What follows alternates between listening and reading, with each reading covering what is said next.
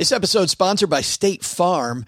You a small business owner looking for insurance that fits your needs and budget? Well, look no further than State Farm. State Farm agents are not just insurance providers, they're also small business owners who live and work right here in your community. They understand the unique challenges of running and protecting a small business.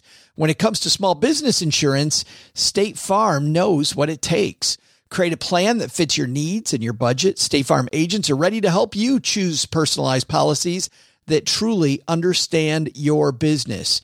Insure your small business with a fellow small business owner. Talk to a State Farm agent today and get started on personalized small business insurance that fits your needs. Like a good neighbor, State Farm is there. Talk to your local agent today.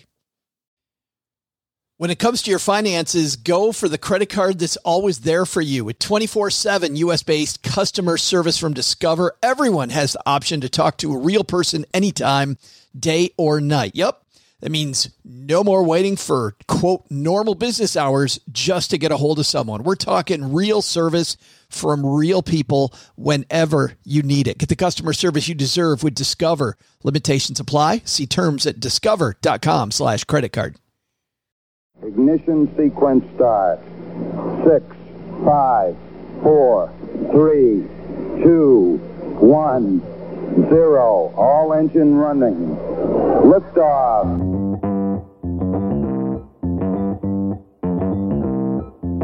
Live from Joe's mom's basement, it's the Stacking Benjamin Show.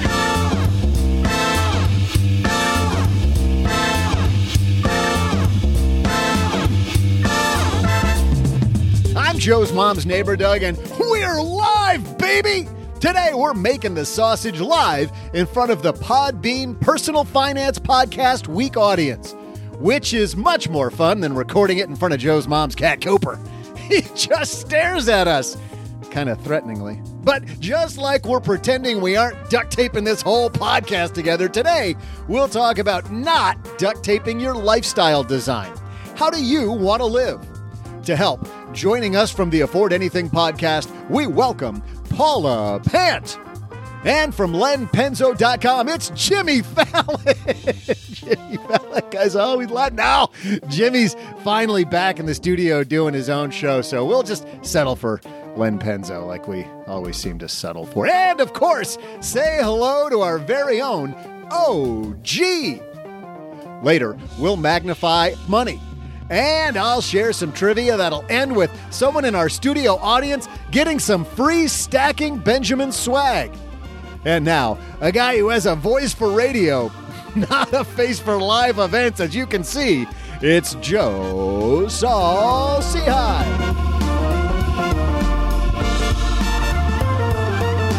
And luckily, this live event is audio only. Hey, everybody. Welcome to Non-Video Events for the Win podcast. I'm Joe Saul-Sehy, Average Joe Money on Twitter.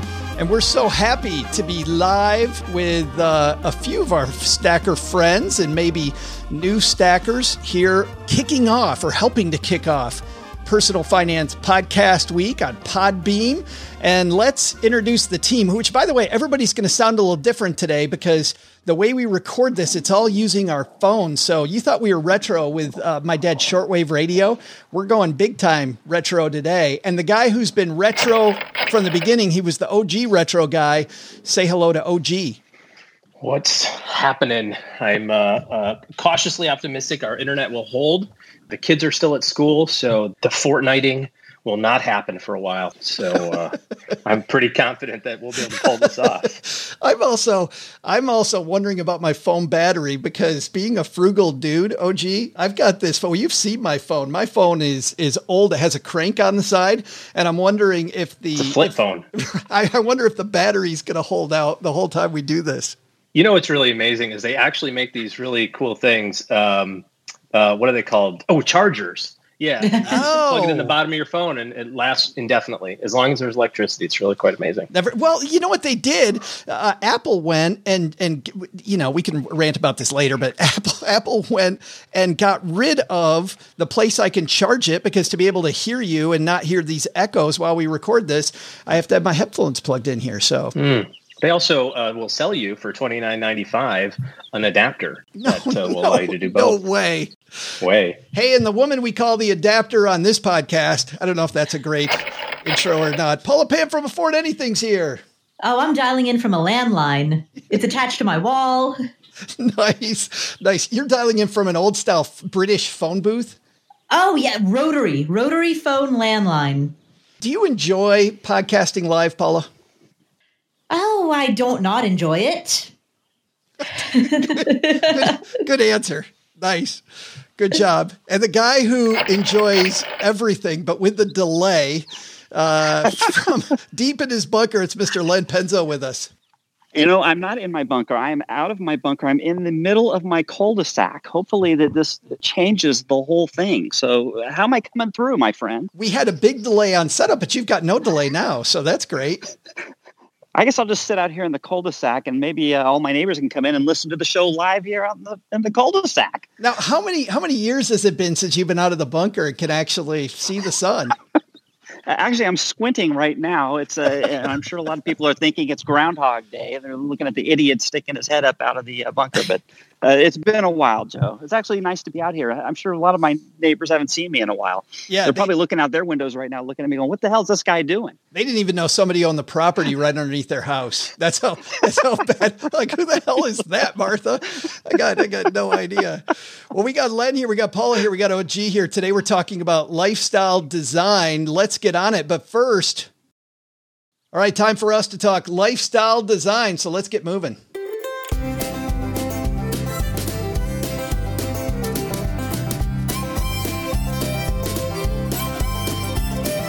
And our piece today comes to us from the Pioneers blog, which I don't know if they won I suppose I should have looked this up, if they won the Plutus Award this year or not, but I know that they were nominated in several categories and love this blog. And Jessica, one of the Pioneers, wrote this: actively choose to design your life. And she wrote something, I think, guys, that is true for a lot of us. She said, for much of my life, I followed the default path. At some points, I thought I was paving my own path, but in reality, I was doing a lot of what I should do or I was doing the opposite of what someone else told me I should do. Growing up, I did everything I was supposed to do. I got good grades in school, played all the sports, played various musical instruments, involved in my youth group, did plenty of extracurricular activities and volunteering, went straight to college.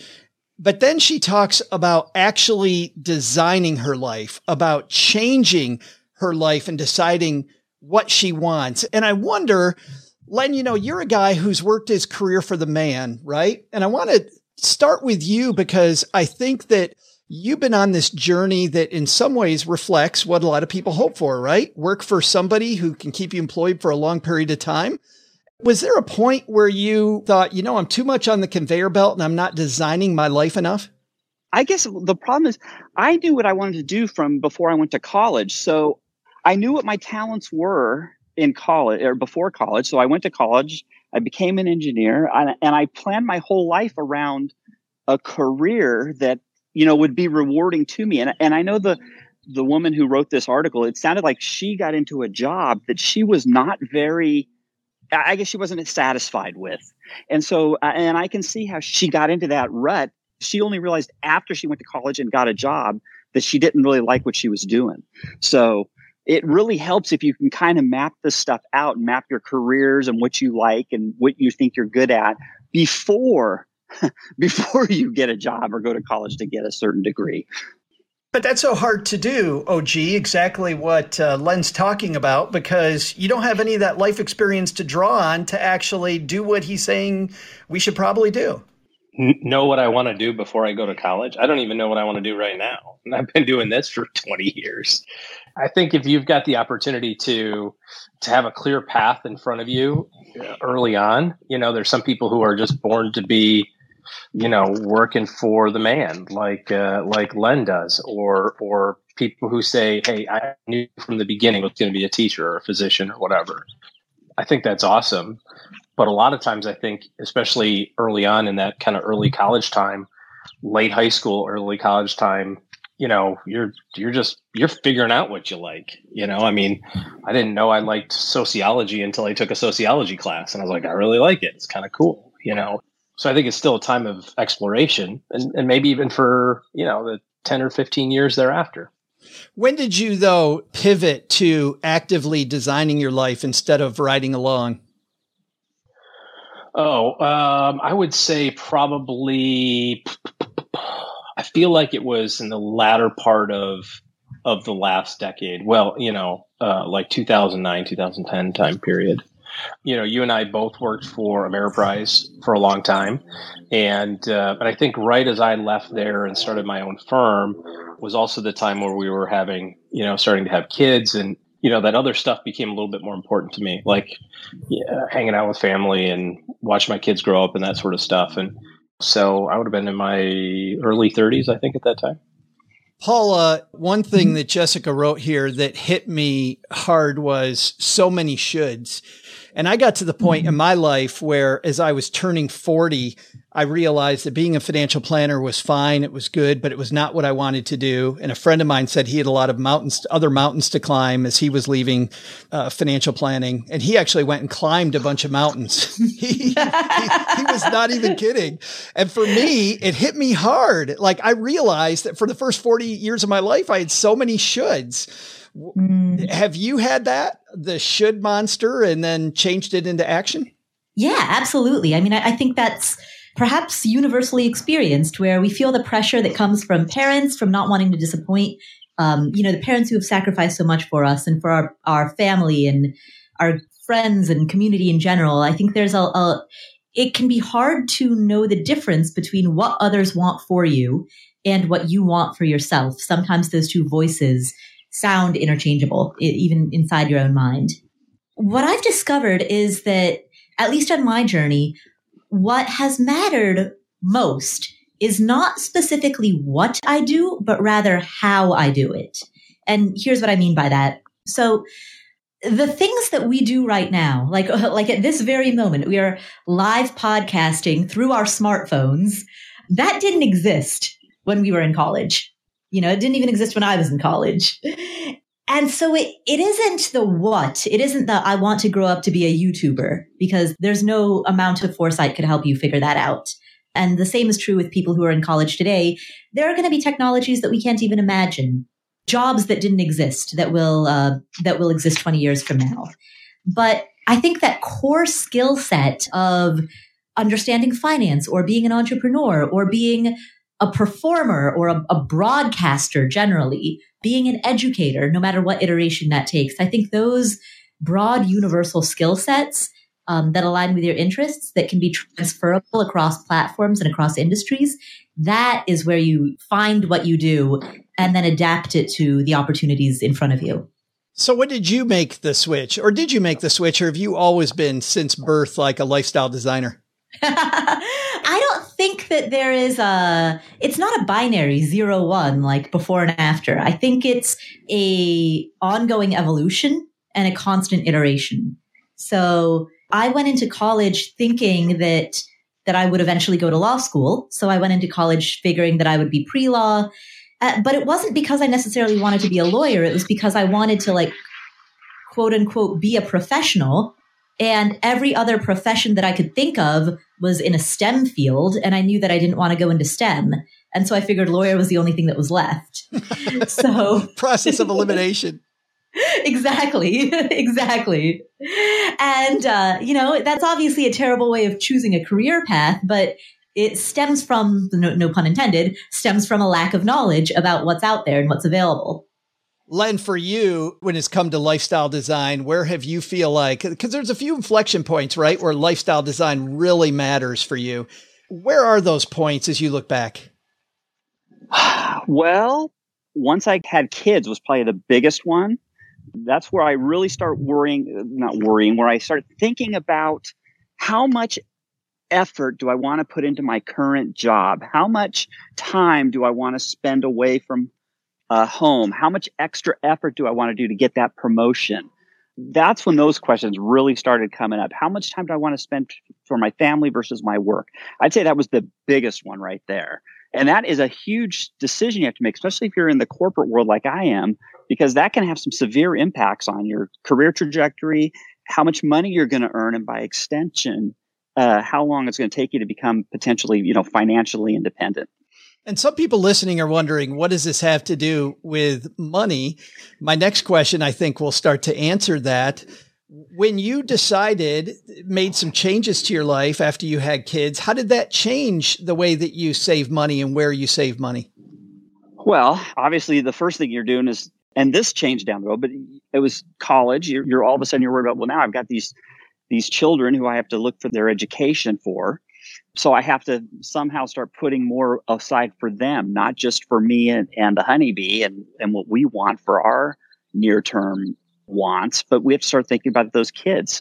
So a lot of it is schooling. And of course, down the road, that eventually changed because I began seeing how college, unless you were going into a STEM field, really didn't have a very good ROI. And so then I tried nudging my kids either if they weren't going to go into STEM to do something that they could have a nice career, not get themselves in debt. And, once they're out of college and start making money. Oh, gee, is this why so many people fall for scams? Because instead of having a lifestyle design where we position our money around those things that we really want, we just want more. And that's why we fall for the next hot thing. Somebody on TikTok making this cool video where we can, go from $100 to billions.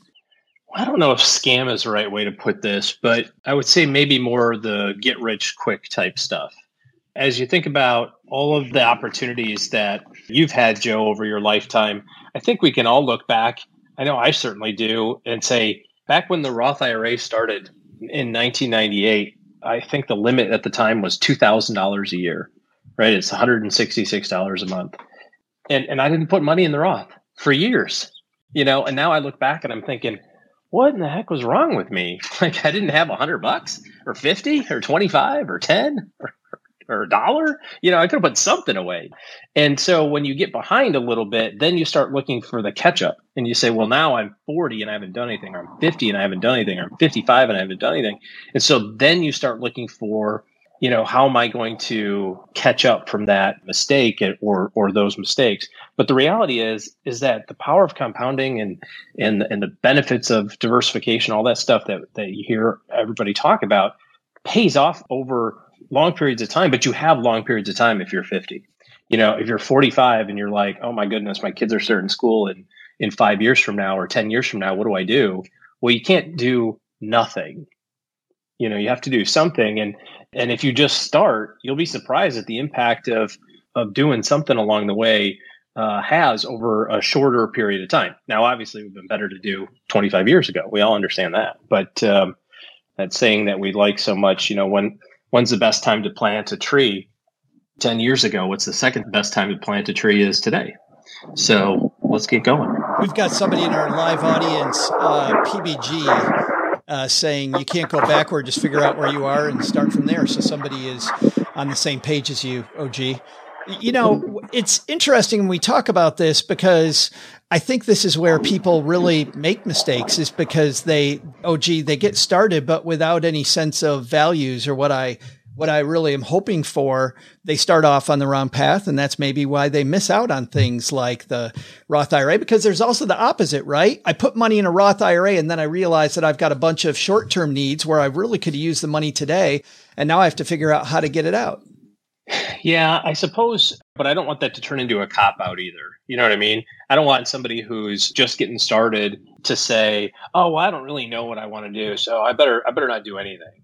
I better not put any money away long-term because I might need it short-term. So you don't want to use that as a cop-out, but flexibility matters. When you think about different places to put your money or different time horizons or different types of investments or whatever the case might be, I think it'd be really important to recognize the ins and the outs of the different places because, yeah, if you don't know, maybe you just put the money in a regular investment account and then you make a decision once a year whether or not you're going to transfer that money into your Roth, using that as an example. But some universal principles are going to be always true. If your company's giving you free money, if you contribute a little bit, you better be putting in the free money also. Yeah. Let's talk about the system of design. Paula I was just reading about how Bill Gates, I think once a year, will take a bunch of books and goes out to this island. I don't even know if they have electricity on this cabin, and he'll use that time to think. Do you have a designated time once or twice a year when you really think about design? I do. So every September, I take what I call the September sabbatical. So I take a month off of most content production and just spend that time working on long-term projects or thinking. The other thing I do is I make sure that there's at least one day a week that I'm not actively working. I'm not sending emails, but I might spend that time thinking, journaling, planning, reading, or not. Or, I might just spend that time cleaning and catching up on errands. But even those sorts of like household chores still gives me time to think about the week ahead and think about big picture, what's going on. Yeah, I'm a fan of Austin Kleon, as you know, and he talks about that time away really informs that's when we get our best ideas. Mm-hmm, absolutely. Len, how about you? Do you and the Honeybee set aside time a couple times a year or weekly or, every 45 minutes or whenever she tells you? Okay, I missed part of it because it was set aside time for what, Joe? Set aside time for lifestyle design to think about where are we headed. It's interesting because I've, again, brought this up on my blog this week. It's called strategic planning. And yes, we do that once a year. We sit down and we figure out what we're going to be focusing our long-term wants into.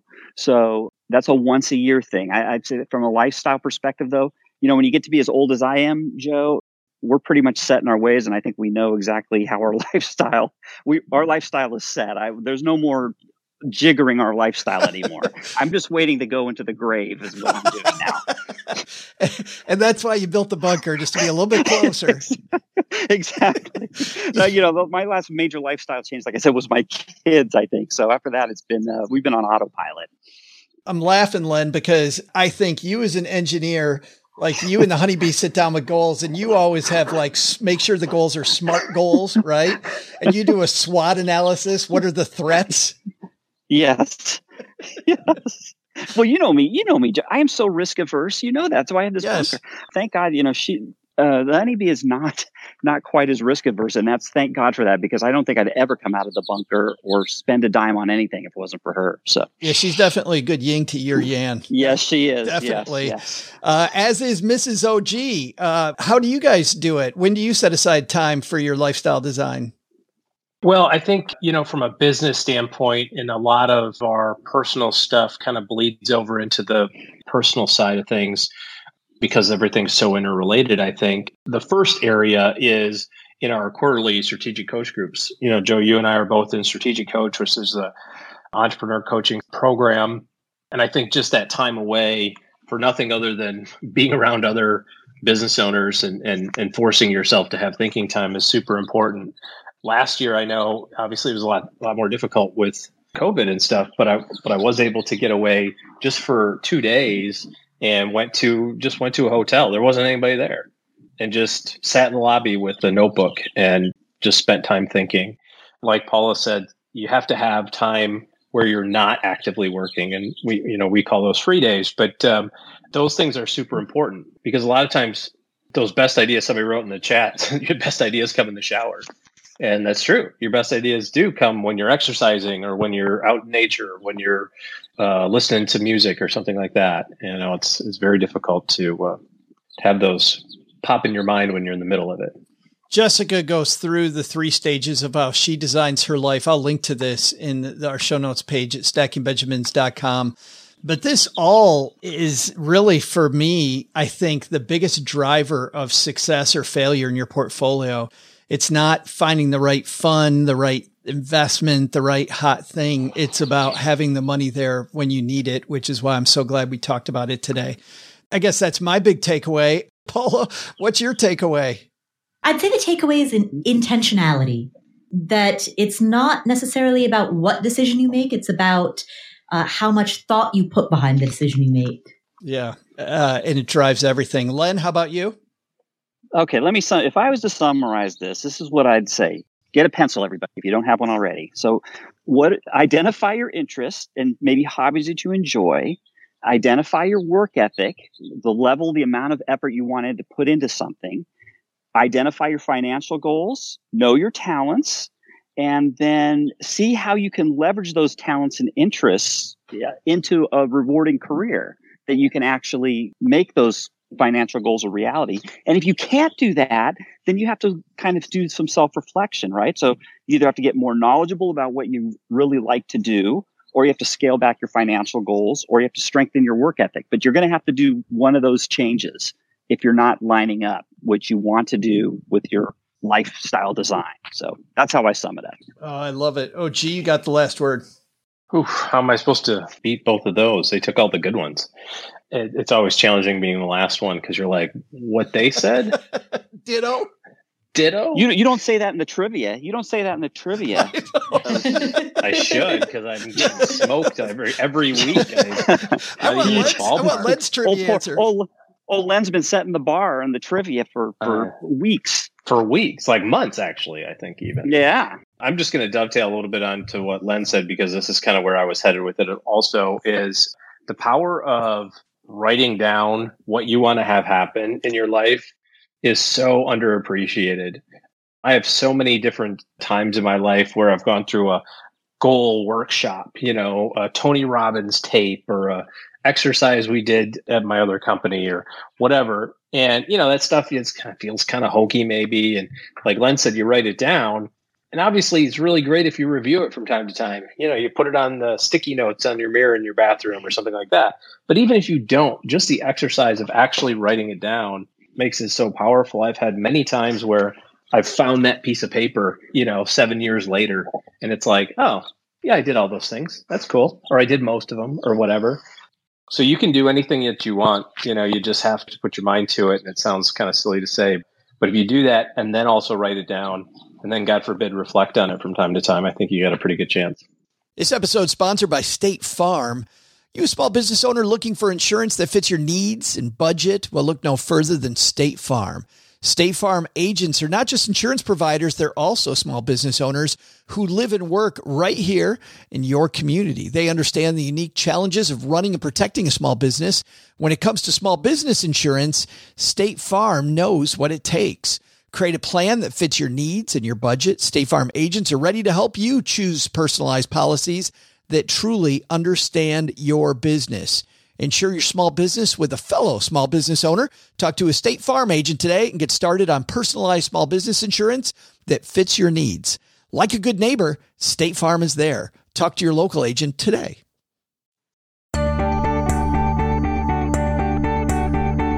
Hey, trivia fans, it's your beloved host of this podcast, Joe's mom's neighbor, Doug. And it's not very often that people are delighted to see me live, but when my fans call, man, I answer. And today, I'm going to show up in a big way and get some lucky stacker, some world-class swag. So let's get to today's trivia question. Just like being good with money means knowing when to quit, it's the same with arguments with Joe's mom. Reddit GameStop uprisings? And it turns out, Civil War conflicts. Today's the anniversary of Robert E. Lee's surrender to end the American Civil War. So the question is, what year did that happen? I'll be back with your answer faster than you can fast forward to the answer, because you can. Hey, live audience, shh, don't help them. Make them earn it. For those of you new to this show, we have a year-long trivia contest between our three contributors, and our two-time champion, Len Penzo, has 5 wins so far. OG also has 5, and Paula has 3. So Paula reassumes, after being in a tie a couple weeks ago, Paula, you've reassumed your traditional spot, which means that Len is going to go first, OG is going to go second, and Paula has the benefit of going last. I don't know if it's a benefit here. Depends on how good you are at history. And luckily, we're not getting any decent answers from, I was worried that the live audience was going to chime in, but we've got 57 BC in 2024. So nice job. They're also playing on behalf of people here in our live audience. We thought we'd have some fun. So, Len, you're going first, and you are playing on behalf of PBG. So here we go. Len? Yes? What are you thinking? The year that Lee surrendered? Yes. For the Civil War? I'm pretty sure that was 1865. 1865 is Mr. Penzo's guest. OG? I'm curious if we have to have a tie break of some kind. What do you mean? Well, what if I also want to guess 1865? Too late. Too late. You can't. Too late. This feels like the barrel jumping episode, doesn't it? Exactly. Yes. I refuse to play. It's like, if you know the answer, you know the answer. Mm. Like, it's not fair that he gets to go first and pick an answer that someone else wants. OG, how many times have I set the bar for you? How many times? I feel like we should be a little closer than the year. Chelsea Brennan. I've been Chelsea Brennan how many times? Hey, so can I just jump in here? So you're done, Paula. Paula, it's over. No, so the thing is, I was also going to guess 1865. Like, I am certain that the Civil War was 1861 to 1865. So I was also going to guess that same year. There's a suggestion from the audience to go with the date and time, or at a minimum the month. Since we know, because Doug just said that it was on today's date. Like, I missed that. I would have gotten that wrong. So Joe, PBG, just send your T-shirt size into Joe, and congratulations. All right. Well, we'd love to. It'd be hilarious if we're all wrong. That's what I was about to say. I'd love to tell you if you three geniuses are right or not, but we don't do that yet. We'll be right back. Well, now you got your to-do list, don't you? You're ready to go dive in and be better at money than you were an hour ago when you started listening to the show. And you know what? For a great partner, become a member at Navy Federal Credit Union, because becoming a member at Navy Federal could help you earn more and save more. Their certificate options could earn you more than standard savings accounts with competitive rates. Not all financial institutions offer you as many choices for savings options as Navy Federal does. For example, you could start your savings journey with a low minimum deposit, add money at any time, and watch your savings grow. Thanks to flexible terms, you can use Navy Federal savings options for all kinds of goals, short or long term. Considering a big home improvement project, maybe you want to consolidate debt. Well, when you're thinking about debt, as I've said before, a lot of people have debt. Very few people have a debt strategy. Well, with Navy Federal, you could borrow up to 100% of your home equity with a fixed rate home equity loan with zero closing cost, or easily borrow as you go with a home equity line of credit. Make the plan, choose the best option, because both options could help make life's big expenses seem more manageable. To learn more, visit NavyFederal.org. At Navy Federal, our members are the mission. Navy Federal is insured by NCUA, equal housing lender, membership required, terms and conditions apply, loan subject to approval. Dell Tech Fest starts now. To thank you for 40 unforgettable years, Dell Technologies is celebrating with anniversary savings on their most popular tech. For a limited time only, save on select next-gen PCs like the XPS 13 Plus, where you can make the everyday easier with Windows 11. Plus, curate your dream setup with great deals on select monitors, mice, and more must-have electronics and accessories. When you shop online at Dell.com/deals, you'll have access to leading-edge technology and free shipping on everything. Again, that's Dell.com/deals. So, Mr. Penzo, you kicked this off by saying 1865, and there were protests from the peanut gallery, from everywhere. I think OG would throw something at you if he could. You know what? Being first has its rewards. So, you know what? You just got to work a little harder, OG. Well, I did. I actually nailed the date. So what's up? Let's see if you three rocket scientists really got it going on, Doug. Hey, yo, stackers.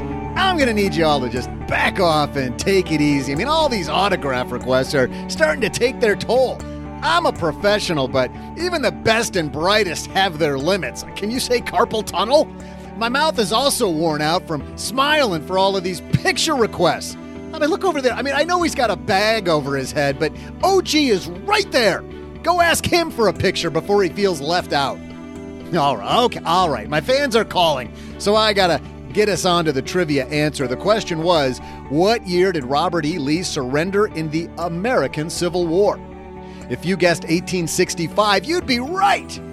It's time for me to go put on my smile and take like a bazillion more pictures. See ya!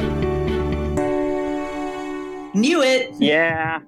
I mean, that's like high school history class, you know? It's like, when did Columbus find the Sail the ocean blue? Yeah, sail the ocean blue. Yeah. You didn't even come up with the saying. It's like, Yeah, but I know the answer is 1492. when did Columbus do that one thing? You know, that stuff. It's so good. And I can hear the paper across the table is What was the date? filing his protest. What was the date? April. The second. This is the second protested trivia recently. I just, you know.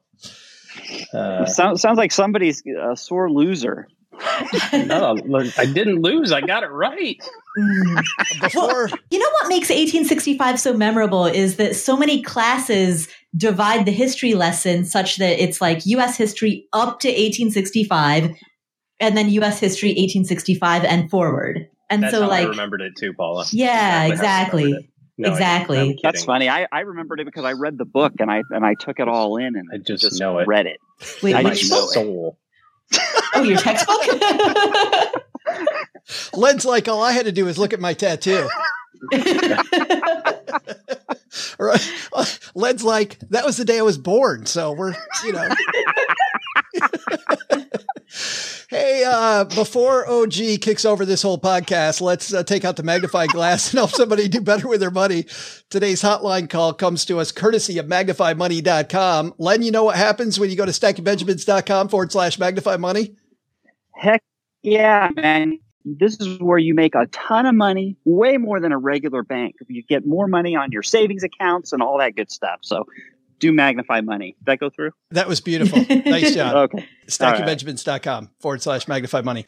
Hey, and today we have actually a letter, and this letter was interesting. Talk about, you know, we had trivia today that was a little different. We're trying to mix it up on our live broadcast today, but we also have a different type of questions. Lou asks, SB team, you're my favorite money cast.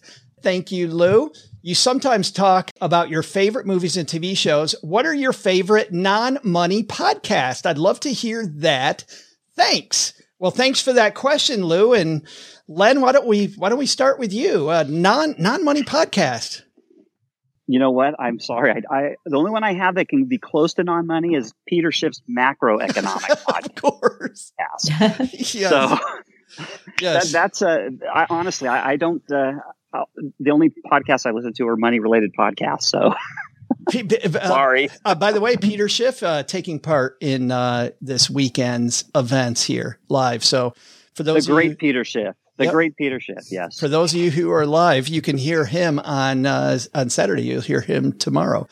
Paula, I know that you've got quite a few. Yeah, I do. So I'm going to talk about 4. So one of them is called All In, and it's a bunch of VCs. It's Jason how do you say his last name? Calacanis? Jason, the famous Jason, yeah. Calidocious. Calacanis. Superfracalcagilistic. Yes, exactly. Anyway, it's Jason and Chamath, and it's a bunch of like very famous VCs, but they're very insightful. So the All In podcast, that's a great one. Hidden Brain is a fantastic podcast. It's all about behavior, like, you know, hidden motivations and human behavior. The Sam Harris's podcast, Making Sense by Sam Harris, is also an excellent one. And The Knowledge Project by Shane Parrish. It's not like half the personal finance podcasts that are making sense, CENTS. Yeah, exactly. I get it. It's so funny. Oh, clever. That is clever. It's so funny. But very seriously, that was the first radio show OG and I appeared on together. Had that name. Wait, can I throw in a 5th one? There's also This Week in Virology, which is a podcast. There's a podcast for everything. Yeah. A podcast about viruses. And they've been podcasting for years, years and years and years. And prior to 2020, they were like a bunch of virologists who were podcasting to an audience of predominantly other virologists. And then in 2020, the listenership just exploded. So it's really interesting to go back to... So there's no more listeners? But I'm... Heyo. Okay. But it's very interesting to go back to like their January 2020 episodes and like listen to what they were talking about back then. And, it's fascinating. I have to listen to it twice just to understand half of it. Like it's definitely above my head, but it's fascinating to listen to. Gurmo here live with us said, I wish there was a podcast with decent trivia. Oh, that's so great. Len, how about you, man? Or I already asked you, Peter Schiff. Yeah. It's hell getting old, isn't it? That's right. Oh, gee, you've got a list of podcasts. Over to Len. Let's check out what Len did again. A couple. So, stuff that I listen to is generally all business related in some way, shape, or form. I'm not going to be downloading any virology episodes, no matter the content, unfortunately, Paula, sorry, but I'm sure it's amazing. You're lost. I bet, actually. I like, there's a show called 10X Talk with Joe Polish and Dan Sullivan. Dan's the creator of Strategic Coach, which I mentioned earlier. Joe Polish is just this amazing connector person, and they have some pretty good shows together. 10X Talk is great. I love John Warlow's Built to Sell, which I think is pretty good. Talking to entrepreneurs about their businesses and how they go. You can't miss Guy Raz's How I Built This, I think is amazing, especially if it's a product that you use. It's just kind of cool to listen to. And kind of the easy ones, Tim Ferriss, there's always a good one every month and a half or two on that one. I do. I'm like you with Tim Ferriss. I pick and choose. Yeah, because the stuff is so long content. It's either somebody I know and get some pretty good reviews, or it's somebody I don't recognize. And then on occasion, I'll get ID10T, which is Chris Hardwick's podcast. He'll have some famous people on from time to time, which is kind of fun to listen to. But the rest of the stuff is pretty much all kind of business, money, that kind of stuff. Maybe a Joe Rogan every so often. Yeah, that's pretty over the top too. But I'll point to just three more people that are longtime fans of this show know what a fan I am of 99% Invisible, and having Roman Mars on the show last fall was a big moment for me. I also really like this show. And we were lucky to have her on the show, called Betty in the Sky with a Suitcase. Betty is a flight attendant, and she takes her recording device with her on flights. And after they do the beverage service, which of course there hasn't been much in the way of beverage service lately, she takes out a recorder and they talk about hilarious things that happen on airplanes. And oh my goodness, there's some stuff that is, not suitable for every audience. So I really like those two. And then Hardcore History, talking about, the day of the Civil War. And do any of you guys listen to Hardcore History? Nope. Oh, fantastic. It is easily the best history podcast that I've listened to. Just fantastic. Joe, you cut out. Were you saying hardcore what? Yes. Hardcore. Joe? Did I miss that? That's a different show. It's a whole different show. Right. Yes. All right. Yeah, for today, we'll leave it at Hardcore History, Len. History. Yes. I'm just having fun with it. Yes. Joe, your description of Betty in the Sky with a Suitcase reminds me of one other that I have to give a plug to. It's a podcast called Whatever Happened to Pizza at McDonald's. It's so good. It is a satire of podcasts.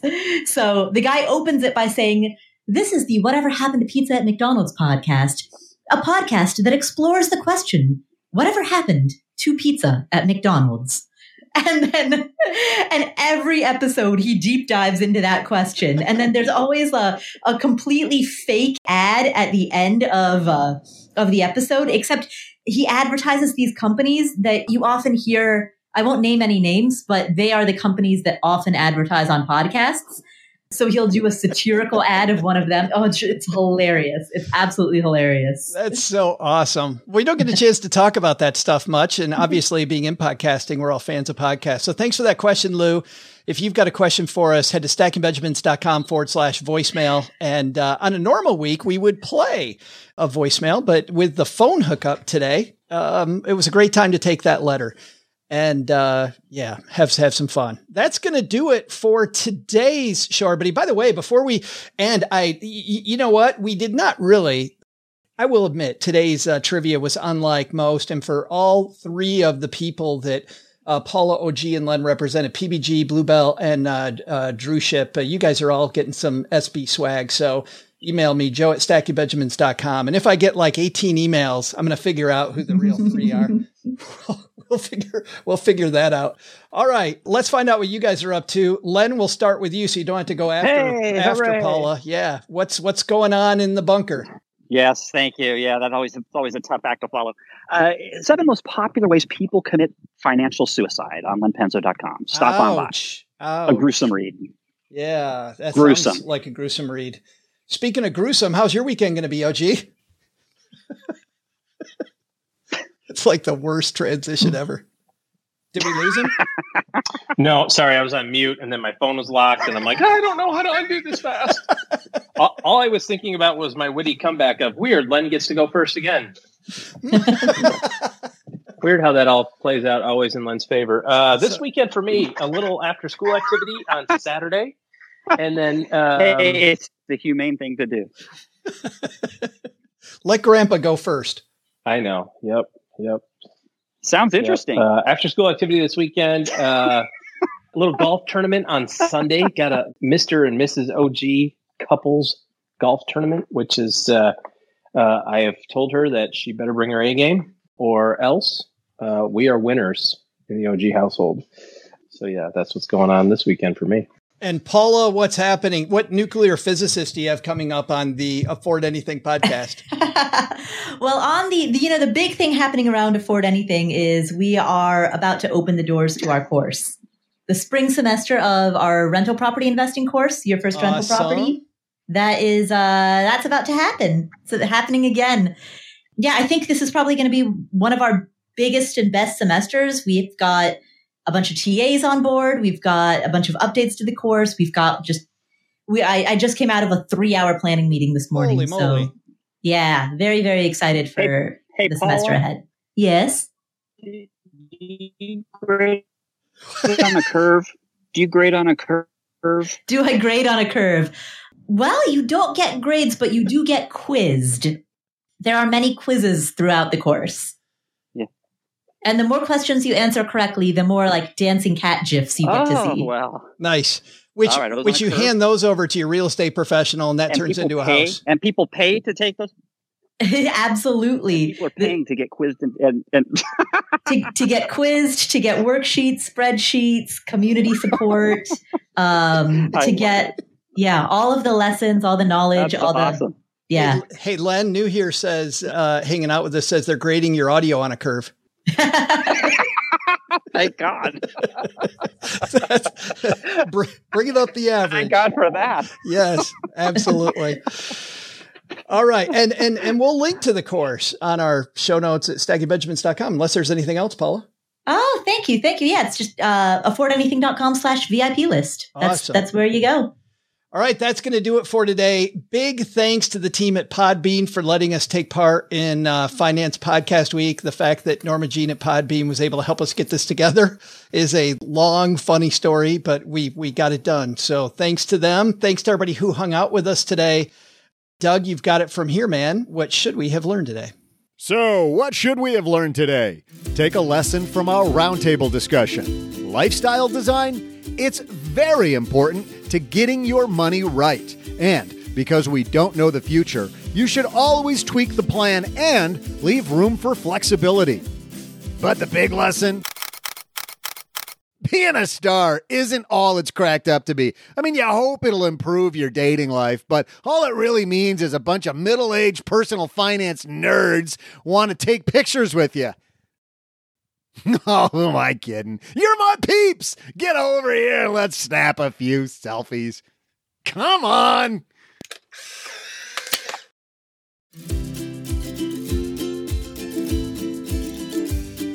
To learn more about our guests and for more resources, you can head to our show notes page at stackingbenjamins.com. You can find more from Paula Pant by tuning into the Afford Anything podcast. And to check out what Len Penzo has to say, just head on over to lenpenzo.com. This show is created by Joe Saul-Sehy, produced by Karen Rapine, and engineered by the amazing Steve Stewart. Online, visit us on Twitter at SBenjaminsCast or on our Facebook page. I'm Joe's mom's neighbor, Doug, and if you could only know what it really smells like down here. SB Podcasts may receive payment on the show from sponsors and guests in the form of books, giveaway items, discounts, or other remunerations. That's a big word. There's no way you take advice from these dorks, but like Joe's mom always says, don't take advice from people you don't know. This show is for entertainment purposes only, and before making any financial decisions, consult with a real financial advisor.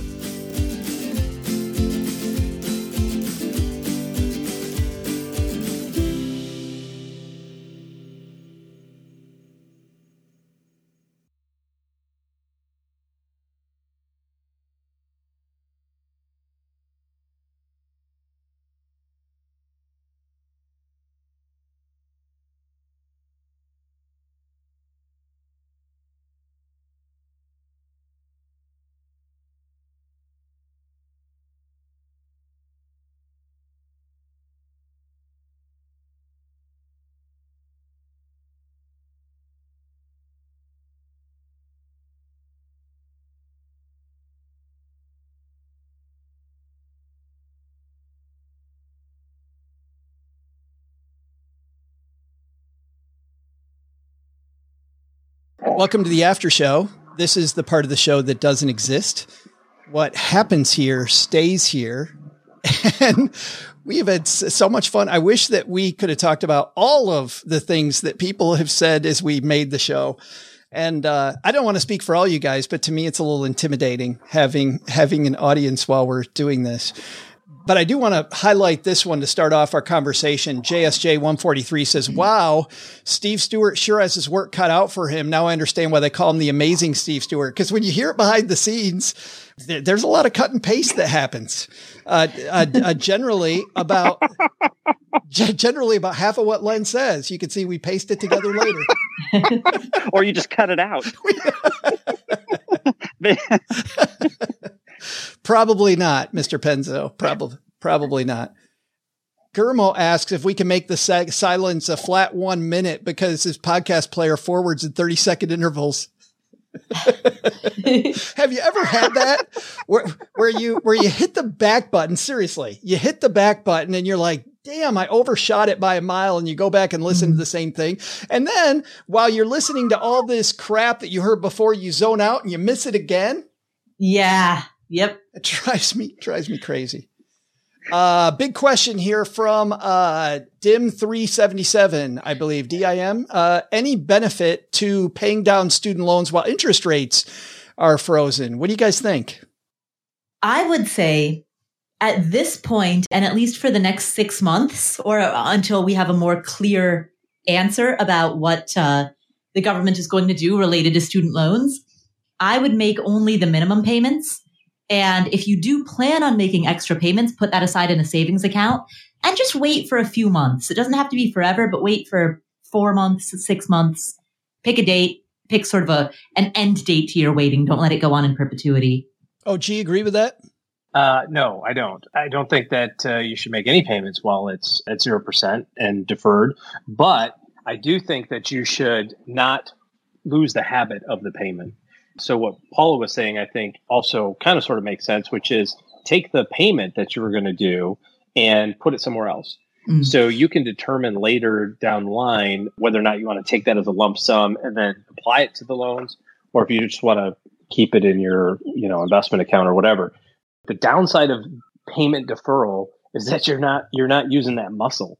You don't have any idea, what it's like from a cash flow standpoint to be writing that $500 a month check, because you haven't done it for a year, and now going to be almost 2 years by the time that the forbearance stuff is over. Now, obviously, it's a little different if you have an income change and that sort of stuff. But if you don't, if you're lucky enough to still be working and everything is hunky dory and you're still not paying that $500 a month payment, make sure that money goes somewhere else so that you don't lose that habit. And then when they turn it back on again, or they forgive some, or who knows what, at least you'll be comfortable from a cash flow standpoint. Yeah. To clarify, we are in agreement. When I said minimum payment, I just meant minimum required. So if you have any private loans, for example. Oh, see, look at Paula like slapping me around. Indeed, if you have private loans, indeed make the minimum. So yeah, there you go. Okay. I like it when you two fight better, though. It's way better. Paula's it's so nice to be like, bam. Paula's like, hey, I'm just gonna point out I was right, but I'm gonna do it really nice, and you're gonna feel weird about it at the end. We got one here from Jolo. Len, we'll start with you on this one. Jolo says, when people discuss emergency funds, if you're married and sharing an account, should the emergency fund be for both people, like 6 months cash reserve per person? I think that depends on whether you guys spend separately or not. I would say, your household expenses are your household expenses. So I would say the 6 months is for your total household expenses, regardless of how you have it separate. But OG, do you agree with the premise here? 6 months? Well, 3, 6, 12. I mean, there's a lot of people who right now would say, "Hey, I had a 12-month cash reserve, and I'm on month 15." And then there's some people who have really stable jobs, and 3 months is more than adequate. I would be cautious to think about this in the context of what your expenses are, not your income. And also recognize the variability or the volatility maybe of your employment. If you're in a job that's not going to go away and you're pretty confident of that, then you can be on the more aggressive side of that, which would be 3 to 6. If you're in a career that you have a higher likelihood of being laid off or transition or something like that, I think you got to be 6 to 12. But like what Len said, your expenses are your expenses. However you guys decide to split it up and pay them is kind of immaterial to that calculation. Paula, you have separate emergency funds, right? You got an emergency fund for yourself and also one for your properties. Actually, I've got 3. I've got one for myself, I've got one for my properties, and I've got one for my business for Afford Anything. I thought you were going to say, and I have an emergency fund for my emergency fund. Exactly. And do you stick to 6 months? No, it varies. So for Afford Anything, my goal is 12 months. I don't always hit it. I'm always working towards 12 months, but I'd say it fluctuates within the 6 to 12 range. The money that I set aside for Afford Anything includes the salary that I pay myself. And then so my personal emergency fund is barely 3 months, if that, because so much of it is included in the fact that I'm setting aside my own salary. Yeah, because it's protected. Exactly. Yeah. Exactly. So I think my personal is probably in the 2 to 3 month range. And then for the properties, it's 6 months. So I'm all over the map. I am literally anywhere from 2 to 12. I want to combine 2 questions here. PBG wants us to continue a discussion that we had when Lauren Williams was on the show. Oh, gee, you missed this one. We were talking about good debt versus bad. Len said there is good debt. Lauren said there is no such thing as good debt. It's all bad. And Paula jumped in and said, I don't even like that premise. It's cash flow positive debt or something like that. Anyway, I didn't do a great job of summarizing that. However, to that point, there's a question here from Market This 53 that says, Joe says to invest in an S&P 500 fund instead of a 15-year mortgage. Why just S&P 500 instead of a normal 100% equity portfolio, including international or small cap? Probably, I'm guessing like the total index. 2 things there. Number one is if you're going to do that strategy, don't use a 15-year mortgage, use a 30. because over 15, there's a chance that you're going to come close. Over 30 historically. Your goal here is to maximize the difference in the rate of return you're going to earn from your money versus the interest that you're going to pay. So it really needs to be a 30. If you're going to go with a 15, you're on, I think, a whole different trajectory, which I also actually like, which is paying off the mortgage early. The problem with paying off the mortgage early is only one, and that's if you get down to your very last payment and you can't make it. The question is, how much of your house does the bank take? They don't take that little, just tiny one little payment. They take the whole house.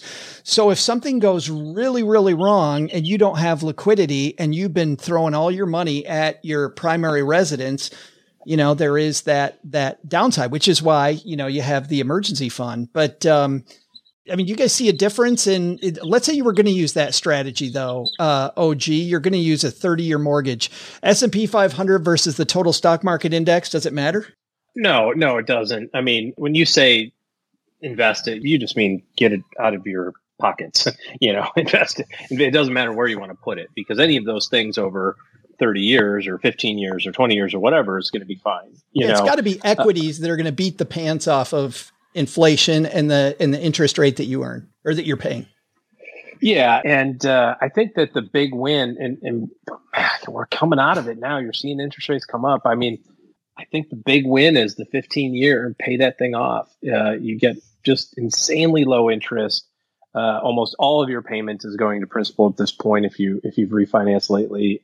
And on the good debt, bad debt thing, kind of where this falls, I think that all maybe this is just too generic, but I think that all bankers are terrible. Like every time you need money, like they bring you through the register, but then if you don't need it, they send you credit card offers about the yin yang in the mail. You know what I mean? Like it's like, no, I needed it 3 months ago because of this, situation going on, and it was a pain in the butt to deal with. But now I don't need it, and now you want to give it to me. I don't know. I think that there's obviously mathematically good debt. I get the idea of interest rate arbitrage and all that sort of nonsense, but far too few people actually pull that off. To make your stuff work, what you're talking about, Joe, of invest the difference, do the 30-year mortgage, make the difference between the 30-year mortgage and the 15-year payment, take that money and invest it. I just think too many people along the way aren't going to do that because just life gets in the way. But if you do, then it's awesome. Like if it works out great. If it doesn't work out, then you got 15 more years of paying your house off. You know what I mean? That kind of sucks. So yep. We're going to hang out here for just a couple more minutes. Len, a question for you. How many months of MREs are in your bunker? Did we lose Len again? We lost Len. I don't think we lost his phone. I think he just fell asleep. He's listening to the Hardcore History podcast. He probably is. Yeah. And actually, last question, and Paula, we'll start with you on this one. Are we due for another recession? Bluebell asked, like what happened in 2008 or a Great Depression? I mean, while it is impossible to ever know the future with perfect precision, there is no evidence that we are heading into another recession or depression. And granted, I say that with the caveat that, again, these things are hard to forecast. But typically, the reasons why people might assume that we may be going into one is people will look at the amount of time that has happened between the last recession and now, and they'll say, well, it's been over a decade, so aren't we due for one? Don't these things happen cyclically, and aren't we due for one? And the thing is, bull markets don't die of old age. They die for other reasons. They die because people are over leveraged, or they die because of some type of crack in the fundamental infrastructure of the financial markets that ultimately gets exposed. And those things can happen at any time. But a bull market doesn't die of old age alone. In Australia, they're in the 28 year. Don't quote me on that number, but they're in a very multi-decade bull run. So short answer is, as of now, there is no evidence that I can see that we are headed for another recession, and forecasting is impossible. Well, and I mean, the other side of Australia, I mean, look at Japan and the huge number of years their market did absolutely nothing. Like don't predict where it's going to go. Oh, gee, I think you would say that we probably are due. It's just a matter of when, and we probably shouldn't bet. Maybe. I can hear Len's birds chirping, and I got nothing from OG. Len, you're back. Can you hear me? Yes. Yeah, it was going crazy. What was there? Something about, is there a recession? Is that what I heard? Yes. Somebody asked if we're due for, we due for, another 2008 or, big time depression. And he's gone again. I'm back. I figured out how to, I was chatting. I was chatting and I couldn't figure out how to get out of the chat window and back to the microphone. And you're right, Joe. I mean, and Paul is right on this as well. There is no way to predict the future. The short answer is, yeah, absolutely. We're going to have another recession. Depression, I don't know about that, but a recession, sure. As defined by 2 consecutive quarters of negative GDP growth, of course it's going to happen. Is it going to happen starting now? We don't know. I mean, the thing about trying to time out because the question within the question here is, what do I do with my money if that's the case? Right? That's the real question. It's not like, are we going to have a recession? And it's just like, what do I do with my stock portfolio if we're in a recession? And the reality is that you don't know you're in it until you're in it. And so by the time, how do you know the difference between a routine minus 10% period of time, which, by the way, the average intra-year peak to bottom is minus 14%. So if you're looking at your investment accounts and you see, oh, well, I had this amount of money and now I have 14% less in this year, that's average. Like, that's an average year of is going to happen throughout the year. So how do you know that goes from that to minus 25 and, oh my gosh, we're in a recession? Or, hey, we're at minus 14 and we finish up 10% like we always do on average for the year, right? Yeah, so there's no way to understand or predict based on that information what to do. So the only thing you can do is to stay the course and make sure that you're covered for, those ancillary type things. Like, well, if I'm in a recession, that might mean that my job might be in jeopardy. So that also means I need to make sure I have a good cash reserve. And so if you do all the foundational building block stuff correctly, then you don't have to be as concerned with, oh my goodness, my money is down 20%, or the economy is taking a crap, or the housing market blew up, or I just lost my job because of a recession, because you've taken care of all those things. It's just when you don't, that's when all those other things start snowballing and dominoing, kind of like what Paula said. It's like there's a chink in the armor, and then everything gets exposed through that thing. And if you're kind of riding the edge and you don't have all of the foundational stuff done correctly, that's when you also blow up financially. And if Len were here, he'd say it's tomorrow. This is Norma Jean here from Finance Podcast Week. I think that is the perfect place. I think that is the perfect place to end this. Becoming a member at Navy Federal Credit Union can help you earn more and save more. Their certificate options could earn you more than standard savings accounts with competitive rates. Not all financial institutions offer you as many choices for savings options as Navy Federal does. For example, you could start your savings journey with a low minimum deposit, add money at any time, and watch your savings grow. Thanks to flexible terms, you can use Navy Federal's savings options for all kinds of goals, short or long term. Considering a big home improvement project, maybe you want to consolidate debt. Well, if you're thinking consolidation, that's part of your plan. You could borrow up to 100% of your home's equity with a fixed rate home equity loan with zero closing cost, or easily borrow as you go with a home equity line of credit. What I like, you make your plan first, and then you use the appropriate instrument to get you there. And Navy Federal has them. Both options could help make life's big expenses seem more manageable. To learn more, visit NavyFederal.org. At Navy Federal, our members are the mission.